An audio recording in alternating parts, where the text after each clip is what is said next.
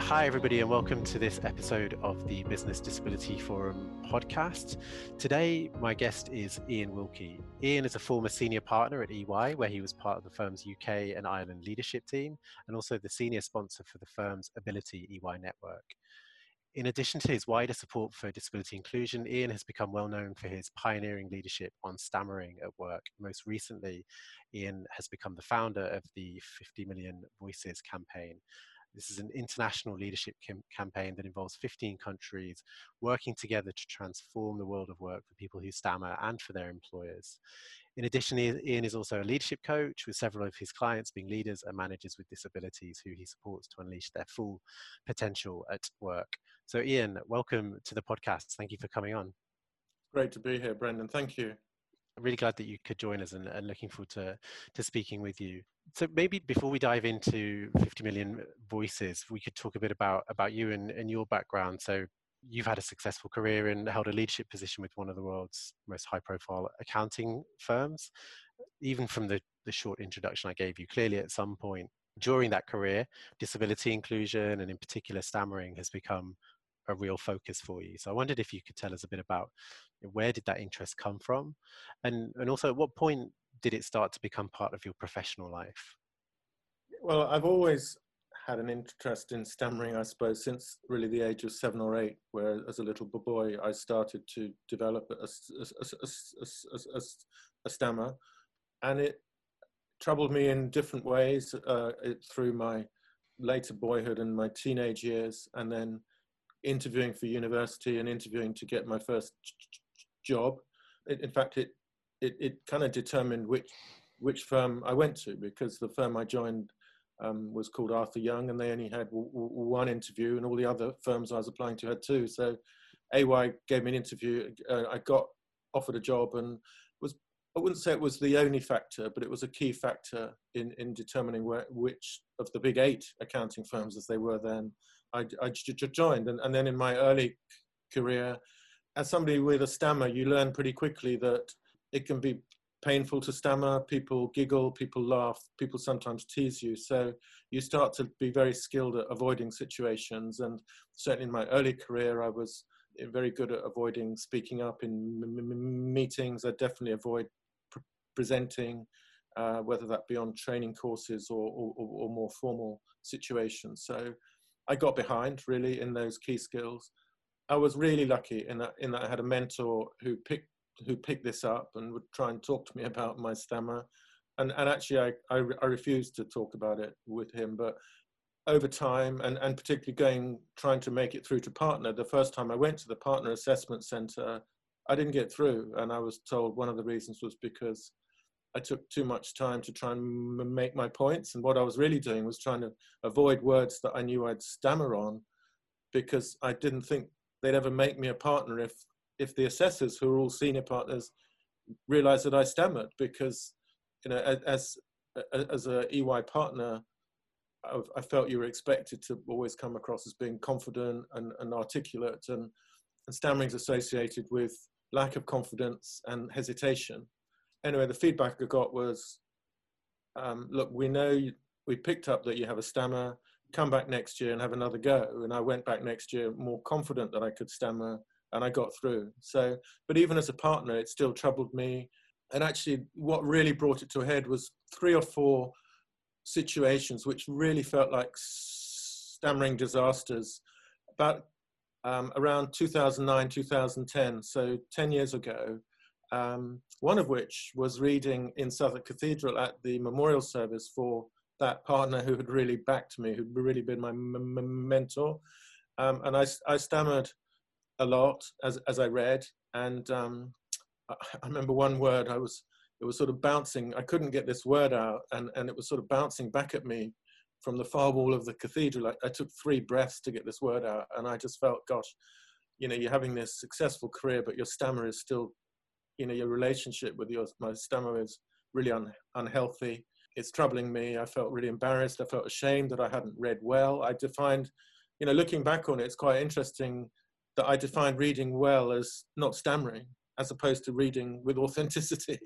I didn't And I reached out to the British Stammering Association, and then a year later, I launched a stammering network at EY, which has now been going 9 years, EY, where I was a partner. And from there, I got really interested in the whole dynamic of the culture of fluent speaking at work, the sort of fluency god, as we call it. Doesn't matter what you say, as long as you say it in a fluent and smooth way. This sort of conspiracy of silence around stammering. Nobody would speak about stammering. I hadn't spoken about stammering at work for 25 years.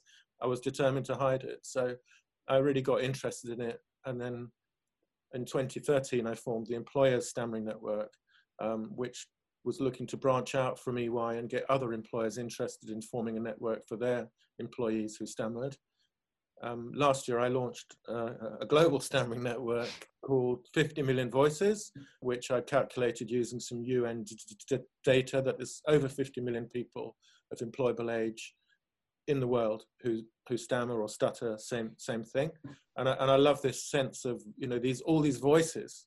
50 million's 10 million bigger than the world's biggest metropolitan area, Tokyo. So 50 million voices, a heck of a lot of people at work who are either out of work because of our speech or in work but in the wrong job, and some in the right job. So that's why I called it 50 Million Voices. So that's been my journey with stammering, and particularly stammering at work. And that's how I find myself here today. Thank you. It's really interesting to hear you describe that journey and sort of increasing, I don't know, acceptance and openness, and about the fact that you stammer. And interesting that, like, until relatively recently, I guess you were still sort of reticent or working hard to keep elements of your stammer from colleagues. And, you know, I just wondered maybe if I could unpick that a little bit more before we talk about 50 Million Voices, because clearly you had a senior role in the firm, but you also had this senior level responsibility for championing disability.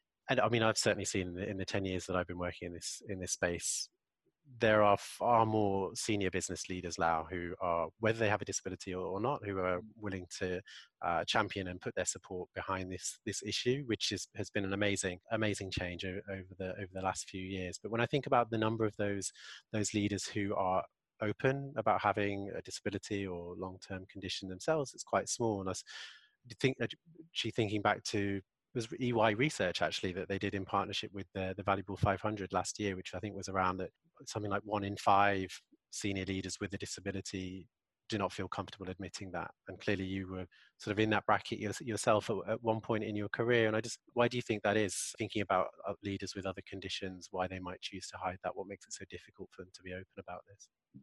I think it's personal for everybody, really. I think it's one of these things whereby once you shared about your condition, your disability, which for most of us, for most of our lives, or society and the world of employment has seen these conditions as weaknesses, whether they be physical or less visible disabilities. So it's only in the last few years that I think cultural mindsets and acceptance have really started to shift quite significantly. I mean, mental health would be a great example of that. So I think to start sharing openly about something that we've always thought is a weakness is really quite a major milestone. And to do that when you're very senior, when you, in a sense, have achieved a lot and it's a long way down, whilst you have the platform, once it's out there, you can't bring it back. So there's a kind of risk and reward trade-off here. My own view is that it's one of the best things I ever did, actually, you know, was to start talking more openly about my stammer. And I did it really because I got to a point where I thought, I just don't want other people to really go through some of the pain that I went through, albeit some of that was a long time ago. And if I can help just one person, it'll be worth it.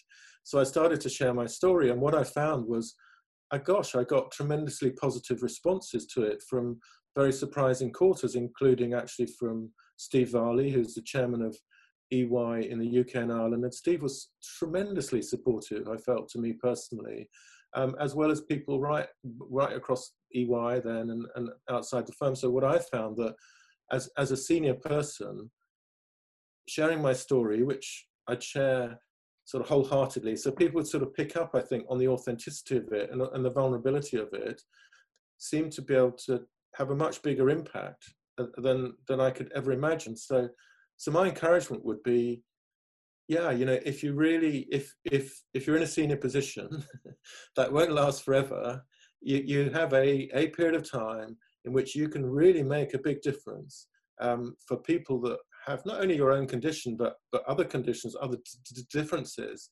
And it's a wonderful opportunity. And really changing culture and changing attitudes towards disability.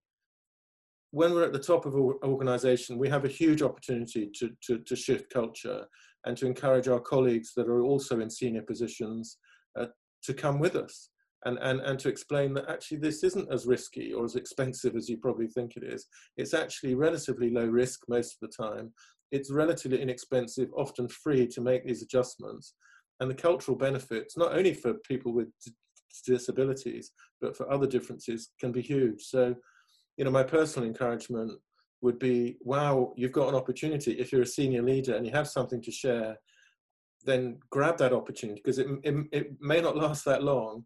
And secondly, I can honestly say it's genuinely one of the best things I've done, because I've just felt a great sense of purpose through it. But more importantly, I think it's helped others to follow and others to share their own experiences as well. And so there's this sort of ripple effect that goes out a long way. From my position as somebody with dyslexia, I certainly recognize some of those avoidance tactics, if you like. You know, there are certainly, but in writing, I'll avoid words. You know, that certainly held me back in exams, for example, where I would skirt around a point rather than use words that I know I couldn't spell, and ducking out of anything in a group scenario that might involve writing on a board, you know, things like that can potentially hold you back. We were having a conversation earlier with colleagues about neurodiversity, which is a term that, you know, is becoming more well known, and dyslexia is certainly part of that. And you know, I've certainly seen dyslexia rise up the agenda in terms of prominence again the last 10 years. I mean, it's almost cool to be dyslexic these days. You know, people like Richard Branson being very, very open. And you know, do you see stammering as part of that neurodiversity conversation? And you know, where do you think is there a rank, you know, in terms of prominence? Like where do you see it in a pecking order, if there is one, of those types of conditions? I think just point out that both Elvis and Marilyn Monroe both had stammers, so there's something there about being cool sort of role models. But sort of joking aside, stammering comes from a neurological difference in the way the speech elements of our brain are wired. I mean, speaking is an incredibly complex activity for us as humans to engage in, and a lot of work has been done around looking at the brains of people who stammer and the people who don't stammer, or stutter as it's also called. And the brains of people who stammer are different. Now, what we don't know is why, but we do know that over 80% of people who stammer, there is a genetic link, and there's a stammering gene. And we also know that 4 out of 5 adults who stammer are male, which actually means that for women who stammer, you know, minority within a minority can be a really tough and quite lonely place to be.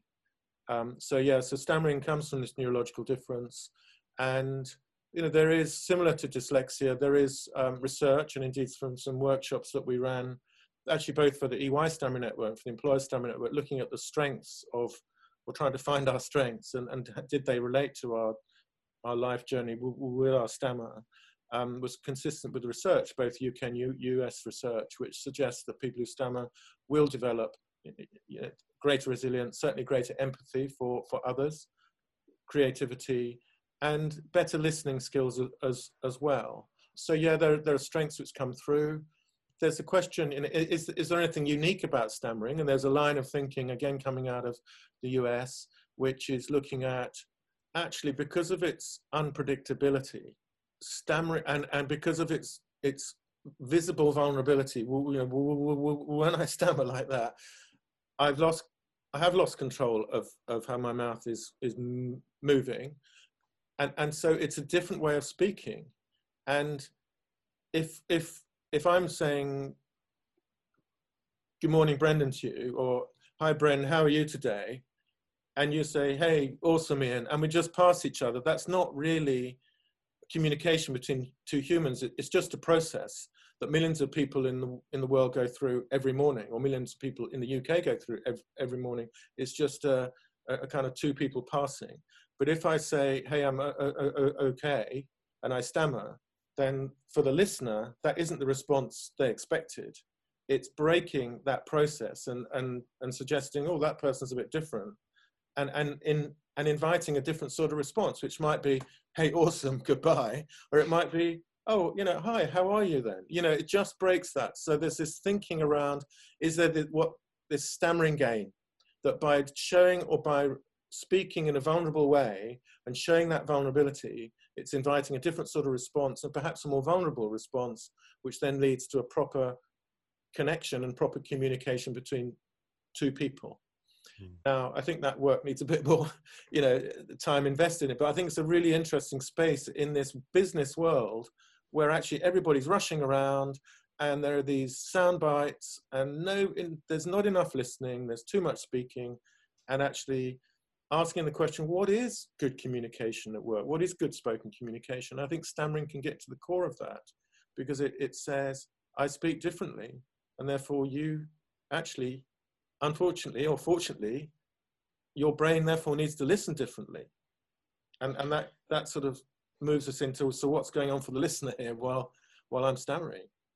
That's really interesting. I think, yeah, you're absolutely right in terms of there is so much written now around asking the right types of questions as a way of kind of getting to better outcomes and solutions and listening. And the idea that stammering could be part of that conversation is a really interesting one. And I certainly hadn't, what you were saying about the intersection between gender and stammering as well, I think a lot of people would find that really, really interesting as well, particularly as more and more organizations are starting to look at intersectionality. Many will have thought about the experiences of disabled women, for example, but I'm sure very few would have thought about the experience of women who stammer.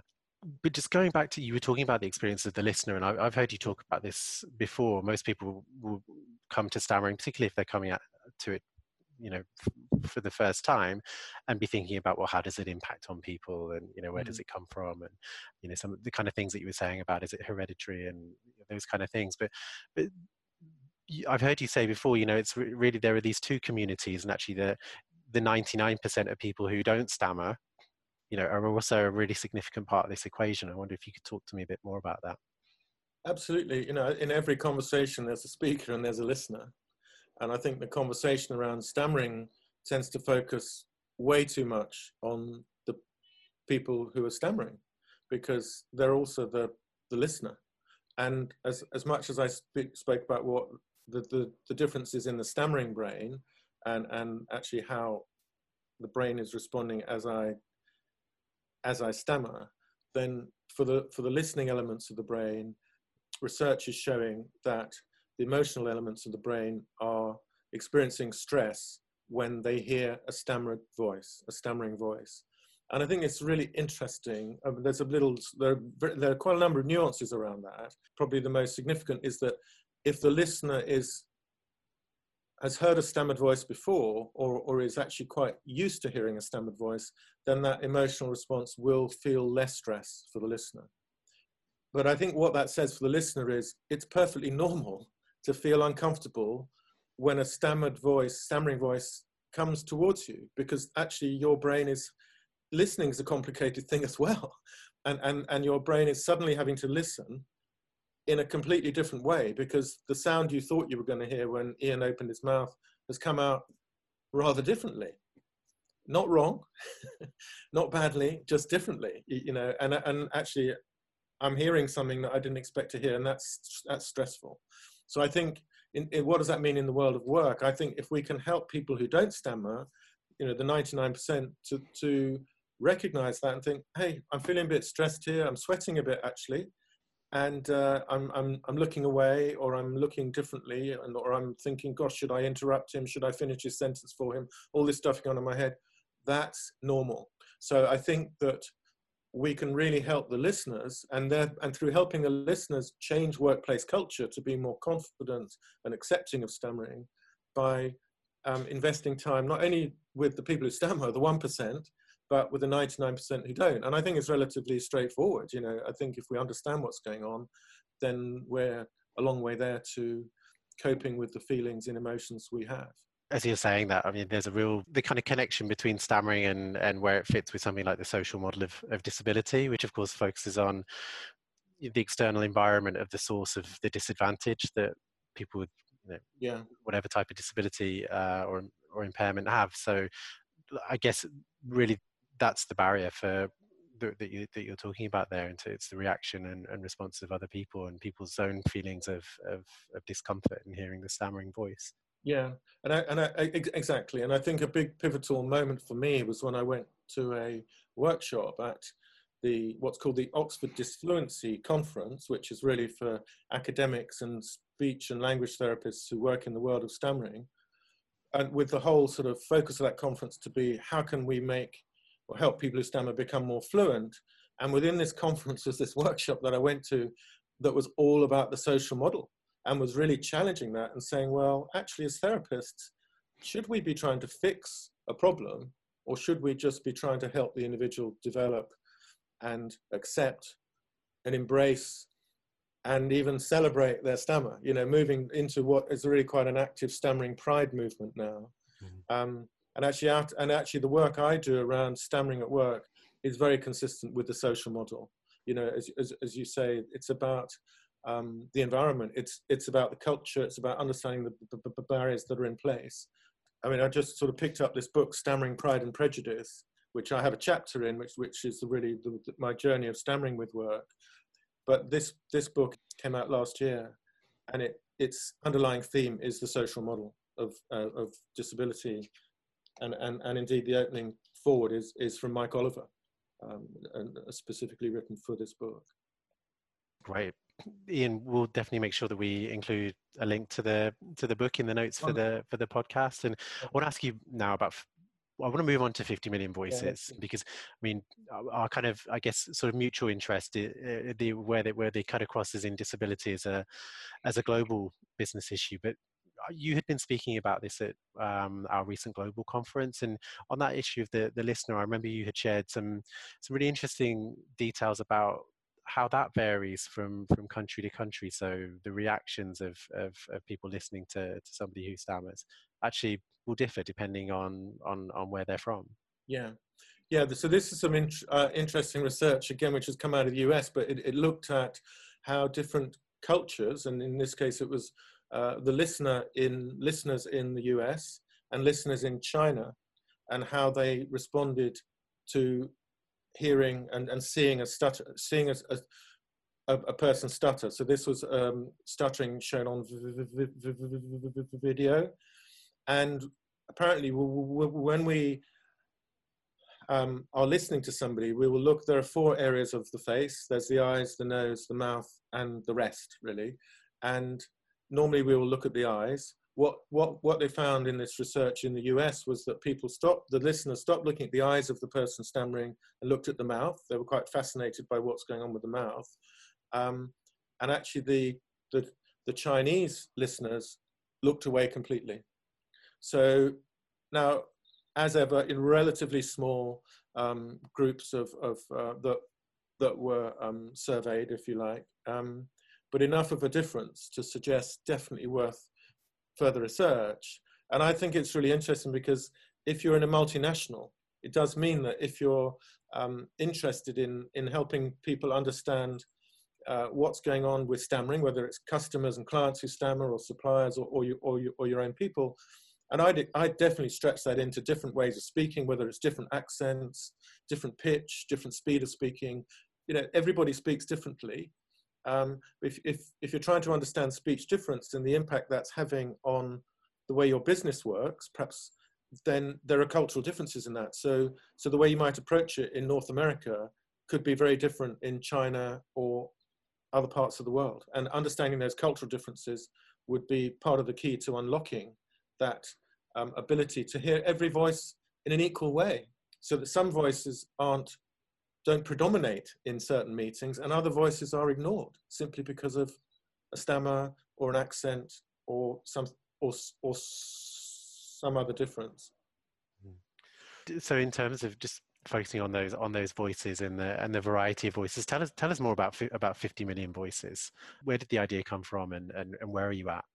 Well, I was in 2018. There was a global conference on stuttering and cluttering in Hiroshima, 650 attendees, and I was very grateful to be given a speaking slot on the main stage.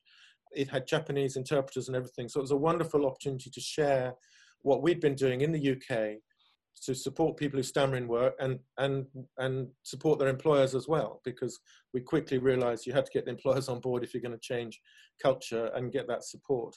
And I was overwhelmed by the response to my talk. So many people came up to me afterwards from different countries, and I just say to them, you know, they said, "Can I have your slides?" I say, "Yeah, of course, but let's do a bit more than that. Let's stay in touch." And it was a real, and I'd left EY about 6 months earlier, wanting to spend more time working with stammering at work. And I thought, well, actually what I did at EY, a lot of it was to build global teams and run global audits. So why don't I try and build a global team of stuttering leaders from around the world? And honestly, there were about 8 or 9 contact people I got to meet through the conference in Hiroshima. And then last February, March, we launched it. We called it 50 Million Voices. Called it 50 million because with this, I'd worked out using UN data that there were 50 million people at least. And I used the word voices because actually the Hiroshima conference had been called One World, Many Voices. And I love that sense of these stuttering voices all over the world being united, really. So that's where the name came from. We launched it, and really I thought this is going to either fly or crash very quickly. We had a couple of Zoom meetings. Everybody's giving their time for free. And who is it? It's now grown to 15 countries. I've had to cap it. And we share what we're doing. So whether it's awareness material that's been developed in the UK or the US or India for employers, or whether it's mentoring material that we developed for a pilot that we ran in the UK, or some wonderful stuff that's coming out of France at the moment. Ireland have appointed an employment officer, the Irish Stammering Association, just to focus on employment. So lots is going on. Israel have now run a pilot mentoring program on the back of what we've done here. And so there's lots going on. A year into it, we're now looking at having a proper grown-up strategy. We clearly work closely with some employers already, particularly EY in the UK and the US, and PwC in Paris, and then Goldman and SMBC Bank are active in New York. So some really great employers there, great multinationals. And now I'm really keen to find further international and multinational employers who perhaps a little bit bolder around their diversity and inclusion strategy, are looking beyond the obvious, and would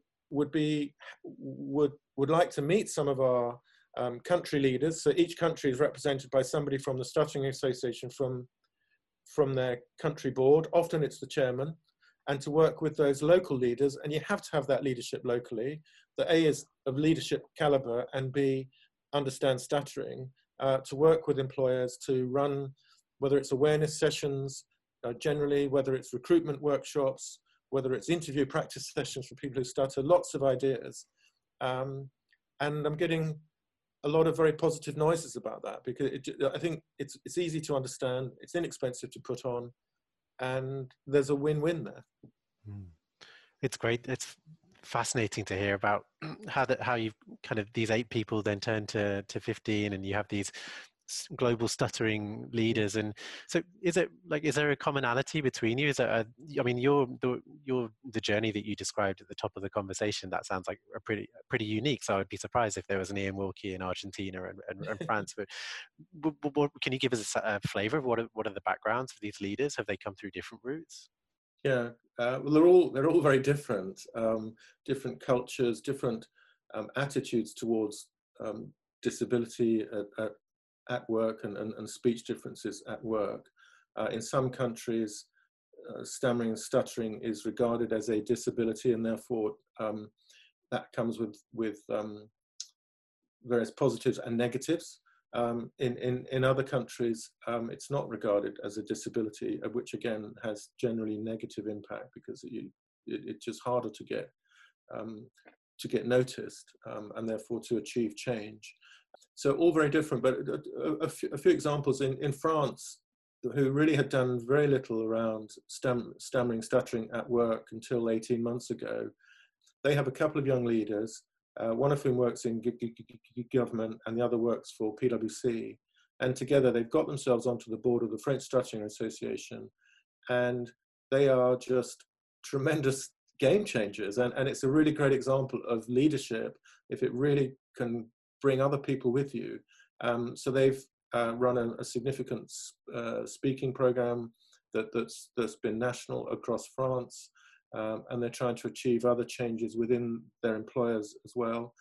In Israel, different again, they've adopted, or they've aspects of a mentoring pilot, which we ran in the UK, a mentoring pilot for people who stutter, teamed up with a local recruitment business. And a lovely example there is a guy who's 45 years old, hasn't been in work for 15 years, lives at home with his parents, has a severe stutter. As a direct result of that mentoring program, has got himself a job. And to me, you know, we can talk about changing the world, but for that man, his world has changed. You know, he's now got employment, and the impact of that on his, not only his work, but his relationships will be significant. India, very dynamic leadership team there as well, doing work with presentations and events with large global employers. And in Ireland, I'd never done very much about stammering at work, the Irish Stammering Association, but since coming into 50 Million Voices, they've been inspired to start running workshops in Dublin and Cork around stuttering at work. And they've created a new position in the Irish Stammering Association. So they now have an employee who is their employment manager, and her role is to build up the offer that the Irish Stammering Association has for people who stammer, but also for employers as well. So different cultures, different starting points, but really exciting. And just listening to the range of activities that you mentioned there, I mean, I'm really struck by the power of bringing those leaders together in terms of sharing best practices between them. And I can imagine then that some of those initiatives will then be piloted and rolled out in some of the other countries that you're working with.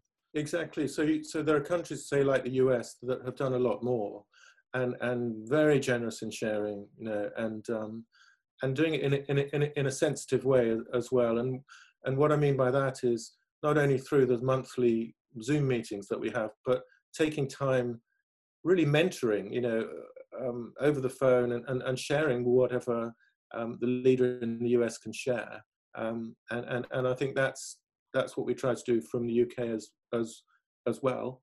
There are other, you know, countries in Africa, of which there are 4, are all starting really from ground zero. So very, you know, very underfunded, but they're good leaders there, you know, and we will, and they will, they are making progress. An interesting example from one of those countries is a young man in one of them didn't get a promotion recently. It's a second or third time he's been up for this particular promotion. He's found out unofficially he didn't get it because he has a stutter. And the stuttering leader in that country is now saying, I'm not going to accept that. I'm going to go to that multinational, and we're going to have and I want to create a program for them to educate them about stuttering. And so we're just talking with him about how best to approach that, and what do we already have materials and approaches that we found effective, both, you know, in the UK and the US. But clearly he knows his culture, and we don't. So, but I think what we can do is sort of arm people with confidence and our own experience, and then help them navigate to achieve that change. It's amazing. Like there's clearly an appetite for that kind of the kind of collaboration that the forum is offering for those leaders. And so you talked a bit about some of the ways that employers can benefit by working with 50 Million Voices. I wondered if you could just expand a little bit on how can 50 Million Voices help employers, but also I know from working with the businesses that we partner with that actually they're just as keen to support organizations like ours and like yours. So how can they benefit from working with you, but also how can they support 50 Million Voices?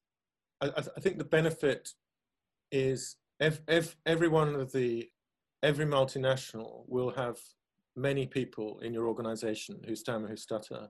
Most of them will be hiding it as much as possible, because culturally throughout the world, stammering is regarded as being a weakness, or as the NHS described it, let me go to my notes, a problem, a speech problem. And actually that can go very deep, you know, and it's not only, I mean, it isn't, I mean, it isn't only in faraway countries, but by way of example, in the last 8 days, I've had a message on Twitter, direct message from a guy in India who tells me he's been in his job for 10 years and he's just been sacked because of his stutter has got a lot worse recently, and he's been sacked. And what do I advise? So clearly I've put him in touch with the Indian Stammering Association, which is a really well-led stammering association, which is part of 50 Million Voices. And I didn't mention them before, but they're doing some really super stuff. I've heard about a man in one of the African countries, and I won't mention it, but works for a multinational, who's been up in front of a promotion panel a number of times now and has been rejected, even though he's more than qualified to get that promotion. And he has been told off the record that he doesn't get it because he stammers. And at the same time, out of the blue, I received a LinkedIn request from somebody in the UK who said, and I didn't know who this person was. I looked at their profile. It was very skimpy. And I thought, I'm going to ask. So I sent an email back and basically said, well, you know, who are you? And this beautiful message came back from a lady. She said, well, I've been following your work for a number of years. My son has a stammer. He really struggled to get a job. The work you and others have done for stammering at work has really inspired him. And he's now got a job. And I just want to say thank you. So, so what does that all add up to? It means that there's so much unfulfilled talent out there, people who stutter, who are losing their jobs and not getting promoted, or who are getting jobs where the culture's right. And so I think there's potential to be unleashed. And if you doubt that, then the chief exec of Barclays, Jeff Staley, he has a stammer, so you can get to the top. Joe Biden, who may even become US president, has a stammer. You can get right to the top. Jack Welch, who was voted by Forbes magazine the businessman of the 20th century, ran GE for many years. Jack Welch has a stammer. So, you know, people who stammer can be very, very successful in business. So I think that's sort of one area. I think the other area that you can benefit is actually, if you get on the front foot, you can attract a lot of people who stammer into your organization, who will bring those strengths with them. And in the changing world of work, you do need strengths that are like creative, better listeners, empathy, resilient. Those emotional intelligence skills are going to be even more important going forward. And thirdly, I do think it opens up this really interesting conversation about what is good communication at work. Is it always making slick presentation, or is it actually communicating in your own way, in your own accent, with your own choice of words, and stuttering well as you go, you know? And I think ultimately so much of business is about trust, and you establish trust when you put your authentic self into the room, because people feel it, and they feel lack of authenticity when the presentation is slick and it's over rehearsed and it's jargonistic, and they don't feel you've really communicated. So I think there are three things there: unleash talent, workplace of the future, the strengths of people who stammer, but also what is good communication at work. And this conversation goes way beyond stammering. Thank you, Ian. You're talking about, you know, real communication. That's such an articulate kind of summary of not just, I mean, the injustices that people who stammer experience in the real world, but actually some of the, you know, the broader benefits of getting things right and improving things, not just for individuals, but for businesses. And I think that link to some of the wider issues that business are interested in around communication, you know, and more impactful interactions, I think is a really powerful avenue to explore. We are recording this on the 23rd of March. So we are in the midst of the coronavirus crisis. So I'm here in lockdown in Spain. You're in London, which, where the restrictions are increasing by the day, and now home working is becoming the new reality for many people. So I just wondered, what are the implications for people that stammer? Are there any particular implications for people that stammer in this new world of remote work?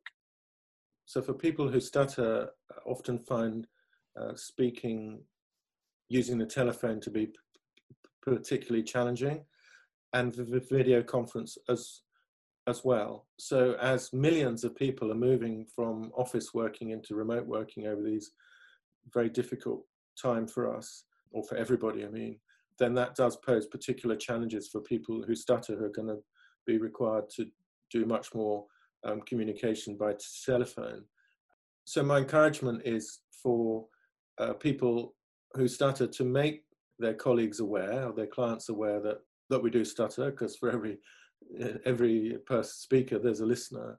But equally importantly, for people listening, to be patient, to give more time. So an example might be interviews, which to date may have been done face to face and now going to telephone. Certainly in the UK, it's a reasonable workplace adjustment to ask for more time, and because ultimately the interviewer is just trying to get the best from the candidate. Equally, if people are chairing online meetings or telephone meetings, for the chair to ensure that everybody gets a chance to speak, not just the loud, noisy voices, and particularly if somebody who stutters does have a chance to get in, because in my experience, even now, when I'm fluent, really, it's sometimes it's just that getting in with that first word can be really hard, and then other times I might try and say a word and it just doesn't come. And this has happened to me on the phone, even in the last few months, where I've tried to speak and the person on the other end of the phone thinks I've gone, and I haven't. I'm just trying to get that word out, and suddenly the phone goes dead, and it's not a good moment. So I think what I'm asking for or suggesting is, I guess openness on the part of people that stutter, feel you can share, you have a stutter, but more importantly for chairs of meetings and other participants in meetings, just be aware that, hey, often it's the quiet people that have the best points. I'm not saying always, but often different perspective, have listened to the whole conversation and come in with that really valuable contribution. So please help us get into those conversations. Yeah, it's really important, I think, to flag the experiences of people that stammer, particularly under these challenging circumstances. I was actually on LinkedIn this morning, and an associate at BDF, who I'm sure you'll know as well, Ian, Joanna Wooten, had written a brilliant article, really technical and detailed article rather, for deaf people, about working from home. So how can you maximize the potential of video conferencing if you're reliant on captioning or sign language interpreters? So I just wondered if you or the team at 50 Million Voices had any plans to do anything specific in terms of guidance or advice. Yeah, certainly. I mean, it's early days. So what we've done so far is to organize an additional country leaders meeting, which will be taking place this coming Sunday, really just to share what the different countries are doing around the COVID-19 virus. So we clearly had a lot of national events have been cancelled or postponed, and people who started will have looked. I mean, for many people who go to those events, it's a really major part of their year. To actually have 2 or 3 days together where the vast majority of people stutter. So, and actually they're lovely, warm events. So people will miss that. And then to share. So the British Stammering Association, I know, have been encouraging people to use their helplines much more, to use their web chat much more. The Indian Stammering Association is encouraging people to use time when they're not able to go to events to reflect on the health of our relationship with our stammers. So anyway, so we're going to have a meeting that will cover that, but also cover self-care. And as people need to work and be spending more time at home, sometimes alone, particularly if people don't live with a family, then how they're coping with that. So that's our first response. Secondly, we have a sharing platform that we use, Slack, for and we've set up a separate discussion channel on that specifically for COVID-19. So one of the things that's in there is an article from a chap called Alan Tara, who runs a really good website called Stammering Law, and just looking at this issue actually around telephone working and what the legal situation may be, both for employer and employee around that, or for example, around asking for extra time in meetings and in recruitment interviews, that sort of thing. And the third thing we're doing really is just encourage people to reach out to each other, because there is this risk of becoming very isolated. And certainly myself in the last week, had a lot of very big news coming at us all the time in the UK, and it's pretty confusing. And so, yeah, just to remember that people are out there and to connect, and so that individual support, I think, is perhaps the most important thing. We're going to find other ways for BDF and 50 Million Voices to collaborate, and I know that many of our members of the Global Task Force are keen to learn more and to interact with you. So we'll certainly be doing more in the future. But for those individuals or organisations that would like to get in touch with you or learn more about 50 Million Voices in the meantime, what's the best way for them to do that? Sure. Well, there's a little bit more on our. It's only a one-page website because we're just getting going on that sort of thing, which is www.50millionvoices.org, or you can email me which is chair@50millionvoices.org. Great. Well, look, we'll include those details again in the notes that go out with this podcast. But Ian, thank you for taking the time and sharing your experiences and the work of 50 Million Voices with us. It's been really good to catch up with you, and wishing you all the best for the coming months. Likewise, Brendan. All the best to BDF and the Global Task Force. Thank you.